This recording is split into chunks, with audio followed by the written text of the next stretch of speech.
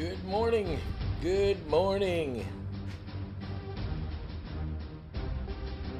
It's time for Wake Up to the Word.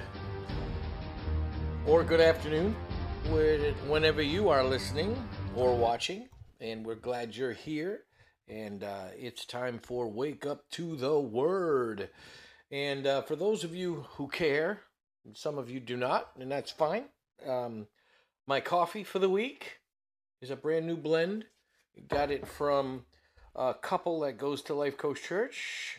Provided us with our coffee this week. So they roast their own coffee and gave me a batch to try. This is called Columbia Bucaramanga blend. And it is actually very good. I don't know what's in it. Josh and Hannah Fabian brewed this up for us, and we are very happy to try it.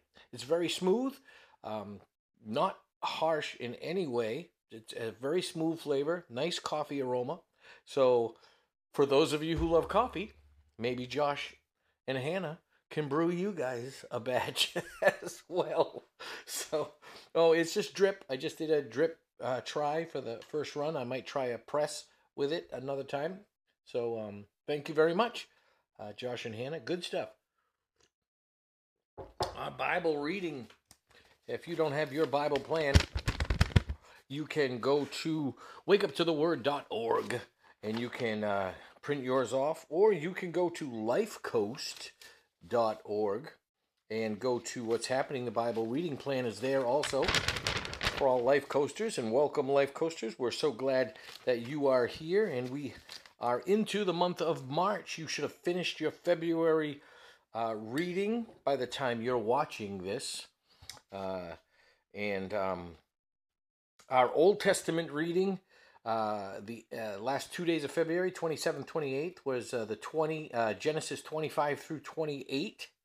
And then first 2 days of March, and here we are, March 2nd, is when this episode will air. And you read 29 through 32. So a lot of good stuff there, a lot of stuff to read. So I hope you're excited. Another piece of cool news is in my stats coming up on who's listening. My audience keeps growing, and thank you so much. And my cup even says that. It says, thanking God for you.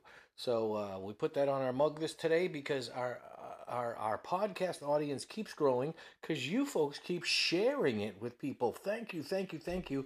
And God's word's going out. I am now being listened to, which amazes me, in 4 countries. Obviously, the U.S. is the bulk of those listening, but we are in the United Kingdom, we are in Canada, and just recently we have some listeners that have jumped on from Mexico. So praise God for that. Let's a little applause for you guys, for God, His word's reaching out. And I don't know what we're doing that's any more special than anything else. Thank you, studio audience. We'll give yourself another round of applause there. Since you don't exist, you deserve it. And it's pretty funny stuff right there. But we're glad you're here with us. And so we're going to walk through some of this reading, and a lot of this is Abraham's death starts us off in the 25th chapter, and then we have the birth of we have Abraham's death. He lived 175 years, and Isaac and Ishmael, his sons, buried him in the caves at Machpelah. So 175 years, that's quite a long time. So then we have the birth of Jacob and Esau, or Esau and Jacob, as it actually should go, as Esau was the firstborn. We're going to talk a little bit about some of this stuff. The birthright. They're born, Esau's born first. He's this red guy. He actually gets a nickname. How many of you guys had maybe some Irish friends or some redheaded friends, or for some other reason you gave him the nickname Red? Well, the Jewish culture is no different. Esau His name actually means that, but Edom is his nickname. He gets this nickname. Edom means red, and if you ever had someone with a nickname Red, his Edom was his nickname, and that has some real prominence in Scripture as we move out of this. This nickname takes hold of not just who he is, but what land he takes over. So this becomes very important as we move forward. We have Esau and Jacob are born, and then Esau sells his birthright. And this is an important part of things because Jacob is the son of the promise, and Esau is the firstborn. So there's already this tension going on.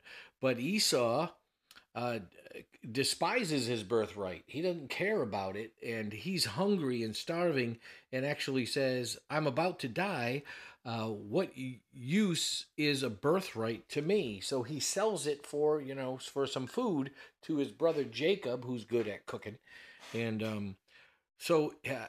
For him, he wasn't really starving. He was just hungry. He had been out hunting and gotten back and was hungry. So he obviously cared very little about his birthright, that he'd be that flippant about it. And so he sells it to him and basically, I think, forgets about it and goes on with his life. And then, of course, Isaac is the father of Jacob and Esau, and he has his run-in with Abimelech, and this strange interaction, which has happened before, oddly enough.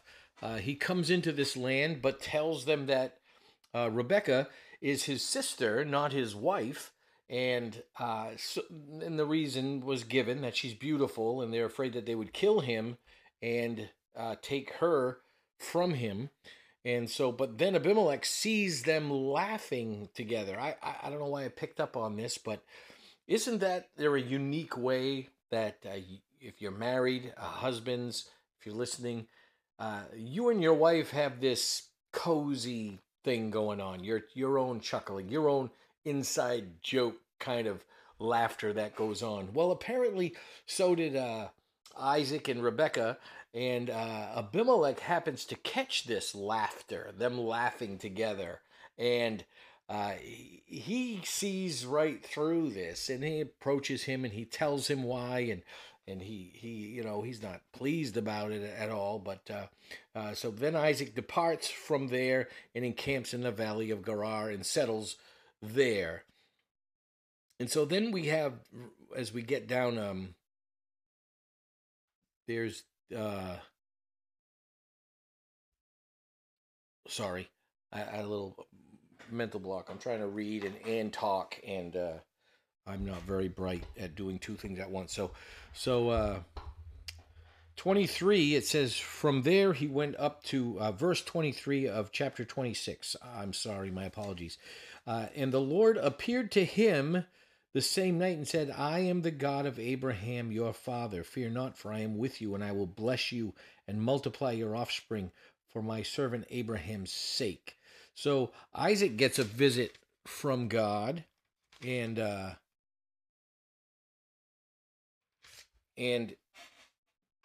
he appears right to him. Very plain language there that's used. So Isaac blesses Jacob in chapter 27, and then we come up on at let me see, yeah, in 27 we come up to verse 35, and it says, your brother came deceitfully. The twins come before Jacob as he's going to give the blessing, the birthright blessing. And so Isaac, as if you know the account that occurred, Jacob comes and disguises his mother is part of this plot too. She knows what's going to happen. She helps him prepare the food, so it's like some game, like Esau cooks it, the wild game. She prepares the stew, the food that way. Puts on some fake hairy skin because Esau's hairy, Jacob isn't, and so he comes in to his father. His father's can't see very well at all, and so he's really relying on touch to figure things out. And he's not quite sure of it, but he gives Jacob the blessing. And just as he leaves his tent, Esau comes in, and now Jacob is, Isaac is a little disheartened. As soon as Esau heard the words of his father, let me see. Then we're at Esau enters the tent after Jacob leaves, and he says, his father Isaac said to him, "Who are you?" He said, "I'm your son, your firstborn, Esau." Then Isaac trembled very violently and said, "Who was it then that hunted game and brought it to me? And I ate it, and before you came, I have blessed him. Yes, and he shall be blessed." As soon as Esau heard the words of his father, he cried out with an exceedingly great and bitter cry, and said to his father, "Bless me, even me also, father." But he said, "Your brother came deceitfully, and he has taken away your blessing." Esau said, "Is he not rightly named Jacob? For he has cheated me these 2 times. He took away my birthright, and behold, now he has taken away my blessing." So these kind of things bring up questions in that Jacob is the son of the promise, but him and his mother feel like they have to manipulate the situation because God can't do things on his own. I don't know. It really raises questions, and there are certainly there's certainly validity to say, well, God knew what would occur, and so he knows the beginning from the end. He knew this would happen, and Jacob is the one who carries the name. But God obviously easily could have used Esau, but he didn't. He chose Jacob, and so these are the questions we're left wrestling with. Is that is God blessing this deceit? I don't think that God blesses deceit. I don't think he wants to honor it. But Jacob had this character flaw. And I think God can work in all of us with our character flaws. And we'll see later that what takes place through this. But he has this character flaw that he's got to work through. And that's the cool thing about God. Whether it's you or me, we all have some flaws in our character. None of us are perfect. None of us have arrived at holiness. We praise God that he looks at us through the sacrifice in the blood of Jesus Christ, sees us as holy, and we then can take that and work our righteousness, as we're called to be trained up in righteousness, and take those character flaws and move them aside, out of the way, so we become more and more righteous in our walk and in our daily life. So Jacob is sent to Laban, and it says, "Take your wife." Take your wife from there, one of the daughters of Laban, your mother. So they send him away. Then Isaac calls Jacob. Sorry, I left out the beginning. This is chapter 28. Then Isaac calls Jacob and blesses him and directs him, "You must not take a wife from the Canaanite women. Arise, go to the Padan Aram, to the house of Bethuel, your mother's father, and take as your wife from there, one of the daughters of Laban, your mother's brother. So this is cousins.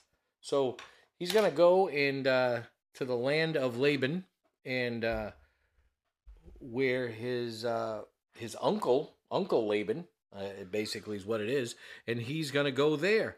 He doesn't know who these cousins are. It seems like he's never met them, but he's going to go there, and he's gonna they told him take away from there. Plus, he wanted to get him away from Esau because Esau was mad at him. So it goes through some Esau marries an Ishmaelite, and he saw that Isaac had blessed Jacob and sent him away, and from there he blessed him and directed him. You must not take a wife from the Canaanites. And Jacob had obeyed his father and his mother and gone to the other place. So when Esau saw that the Canaanite women did not please Isaac, his father, Esau went to Ishmael and took as his wife, besides the wife he had, Malahath, the daughter of Ishmael, Abraham's son, the sister of Nebaioth. So he's marrying inbred too. So how do we look at this in light of what we know about genetics? And we didn't really talk about this back in when we were in Genesis, but one thing to note, and if you join us for Word on Wednesday, we're going to talk about it a little bit more this week. So this will be coming out after that. So you can go back and look at that recording on Wednesday night. But when God created mankind, there was a genetic purity that Adam and Eve carried in all of their children. And so this genetic purity continued on for brothers and sisters and now cousins many generations later. And so there aren't the issues that we have now where, when you make a copy of a copy of a copy, there's always a little problem with it. And that's what's going on genetically. We have issues that most of the time a couple comes together and they're distant enough. There's enough distance between where their relatives cross over that any genetic issues are made up for with the other. So if you have a gap in a genetically, the other person doesn't have a gap in that same place. We have the genetic issues when there's duplicate gaps when people get married. And people who are closely related have higher percentages of having the duplicate gaps in the same places. And so that's why there's issues with people marrying who are closely related now. But then there wasn't that issue. So that's why cousins can marry. So there you go. There's your genetic lesson, brief as it is. So Jacob comes, and he when he gets there, he meets Rachel at the well. Before he gets there, she goes and tells her father, and he's really enthralled with Rachel. He's hubba hubba, and loves her, and already right at the beginning. So he agrees to work for 7 years to take Rachel as his wife. And then when the 7 years comes, and it's great, it says that it seemed like it was no time at all. When you look at chapter 29, verse 29, verse 20. So Jacob served 7 years for Rachel, and they seemed to him but a few days because of the love he had for her. So I'm sure he saw her all the time or often as he worked, but he worked diligently. And then at the end of the days, he said, I'm ready. I worked, I'm ready to get married. And so Laban sets up the wedding. They have the wedding ceremony, goes into the evening, and then the bride goes into the tent, the marriage tent. And when Jacob wakes up in the morning, he has married Leah. And he's not happy about it. And Laban says, it's not our custom for the younger to marry the older. And you look at Laban and say, okay, he cheated her, yeah, and that's okay. But Jacob's really getting a taste of his own medicine here, let's face it. And even though Laban was a little underhanded, maybe it is the custom. I don't know. It could possibly be the custom. But you can imagine he was a little upset and frustrated and, not liking it at all. And so, but he agrees to it. And then Laban says, you want Rachel, you got to work 7 more years. So he works 7 more years to get Leah. And then to build up his wealth, he works another 7 years there. So 21 years he spent serving Laban. And then he leaves, and there's all kinds of issues that go on. But in the meantime, the tribes of Israel are born. And you look at the end of 29, you got Reuben and Simon and Levi and Judah. And then starting in verse 30, you got Dan and Naphtali and Gad and Asherah and Issachar and Joseph. And Benjamin will come later. But there's the tribes of Judah that are going to be so prominent in as we move forward. So Jacob then flees in 31, flees from Laban and makes his way across. And now the angel of the Lord comes to him in a dream. He says, here I am, and he's going to bless him. I am the God of Bethel, anointed a pillar. And then we come up to 32. Jacob fears Esau, hears he's coming, he's going back into the area. Jacob went on his way, and the angel of God, angels, plural, angels of God met him. And then Jacob, this is 32, right at the beginning, chapter 32. And when Jacob saw them, he said, this is God's camp. So he called the name of that place Mahanaim. And Jacob sent messengers from him to Esau, his brother, in the land of Seir, the country of Edom. Red country. That's red country. It's you go in there.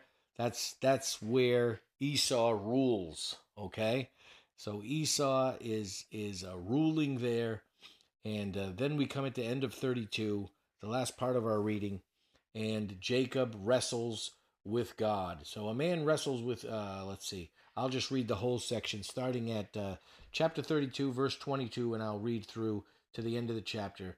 So the same night he rose and took his 2 wives, 2 female servants, and his 11 children, and crossed the ford of Jabbok.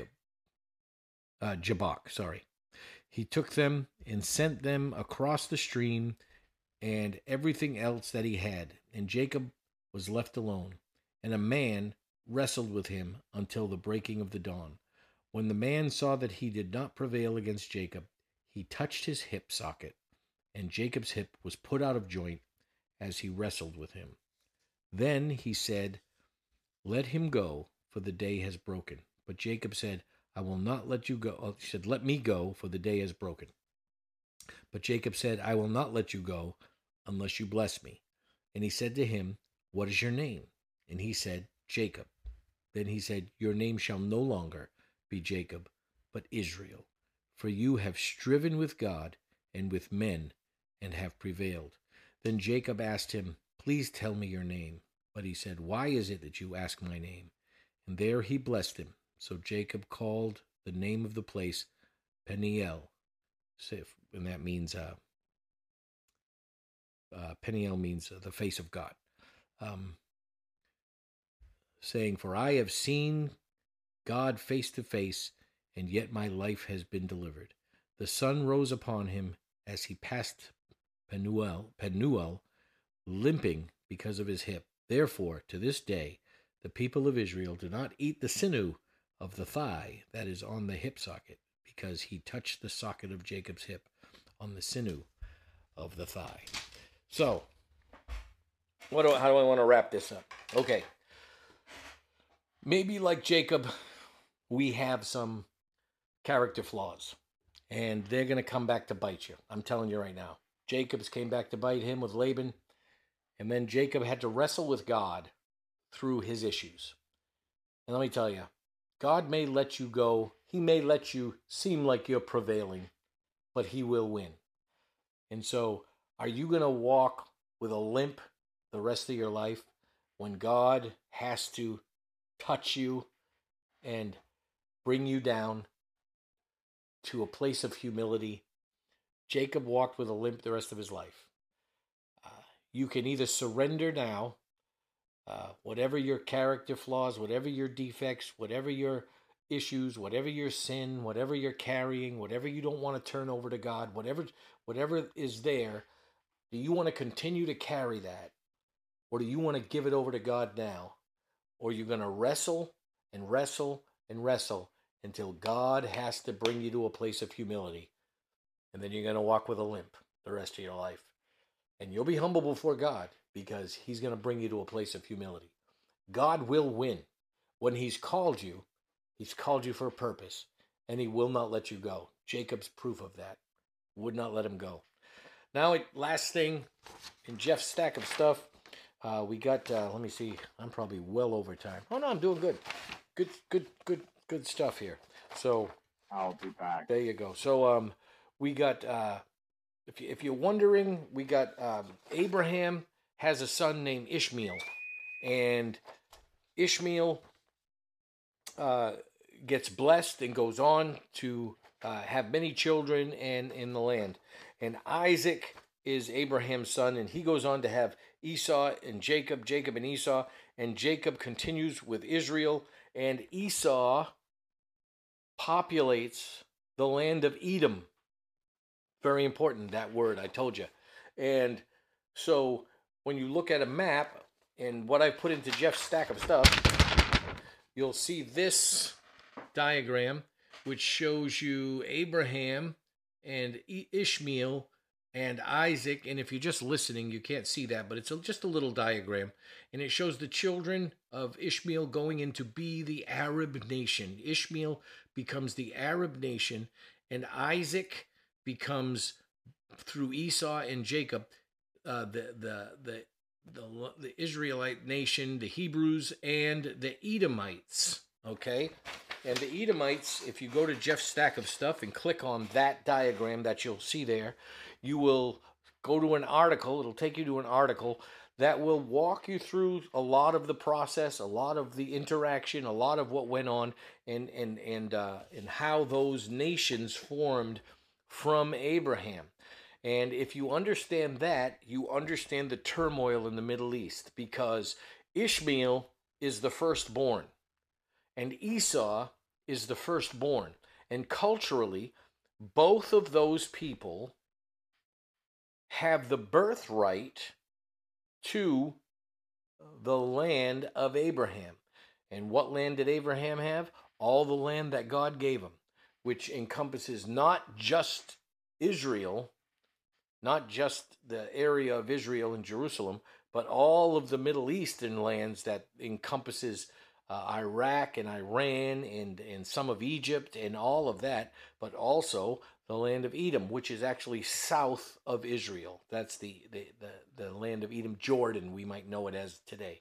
So when you're looking at that turmoil, they feel like they have the legal right to the land. The Arabs and the Jordanians, they feel like it's their land. They were the firstborn. Under legal grounds, they have the right to it. But Isaac and Jacob are the sons of the promise of God, both secondborn. Interesting, but that's where the battle is. So go on Jeff's stack of stuff, and you will see. Oh, there's also another thing on Jeff's stack of stuff that just a little quirky thing. Something happened last week, so a little bit of laughter on this one. Last week's episode 16, I had recorded half of it, or at least I thought I had.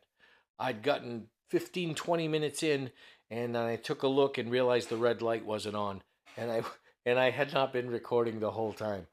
But I had made a reference in the first pass of cross-referencing, the hyperlinks that the Bible has, the amount of cross-links that it has. But when I re-recorded it, I never mentioned that.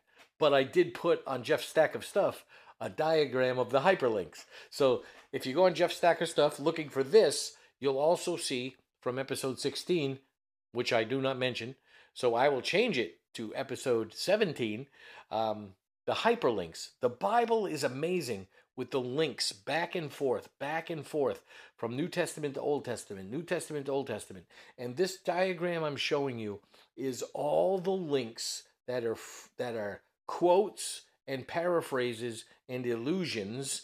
They're speaking of the same thing, back and forth from Old to New Testament. It will blow your mind when you look at this document, this diagram that someone actually put together with the actual links from each book of the Bible to each New Testament book of the Bible to each Old Testament book of the Bible. They arch over and you'll see it. It's really incredible. And there's no other book like it. There's no book that even comes close. And if you want to listen to Pastor Mike's message about the Bible from this past week, Twisting the Truth, then that will also share with you some of those things. When you have questions about whether this is God's word or not, the interaction between the Old and New Testament, what goes on here, what we see in today's world, and what God predicted, and what is laid out through the historical documents, the historical books that we have, is amazing. And so I hope that you just take a look at that. And like I said, it's in Jeff's Stack of Stuff, and it'll be referenced. Old Testament 17, both Jeff's Stack of Stuff docs will be referenced. Old Testament 17. So look for that after you see this episode, and I'm excited for you to keep listening.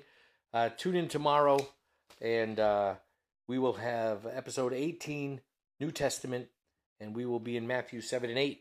So can't wait for you to come back tomorrow. So love you guys, and we hope that you keep reading this amazing book. Every day, every morning, wake up to the Word of God and let it change your life. Because I promise you, if you keep reading, it will change your life. God bless you.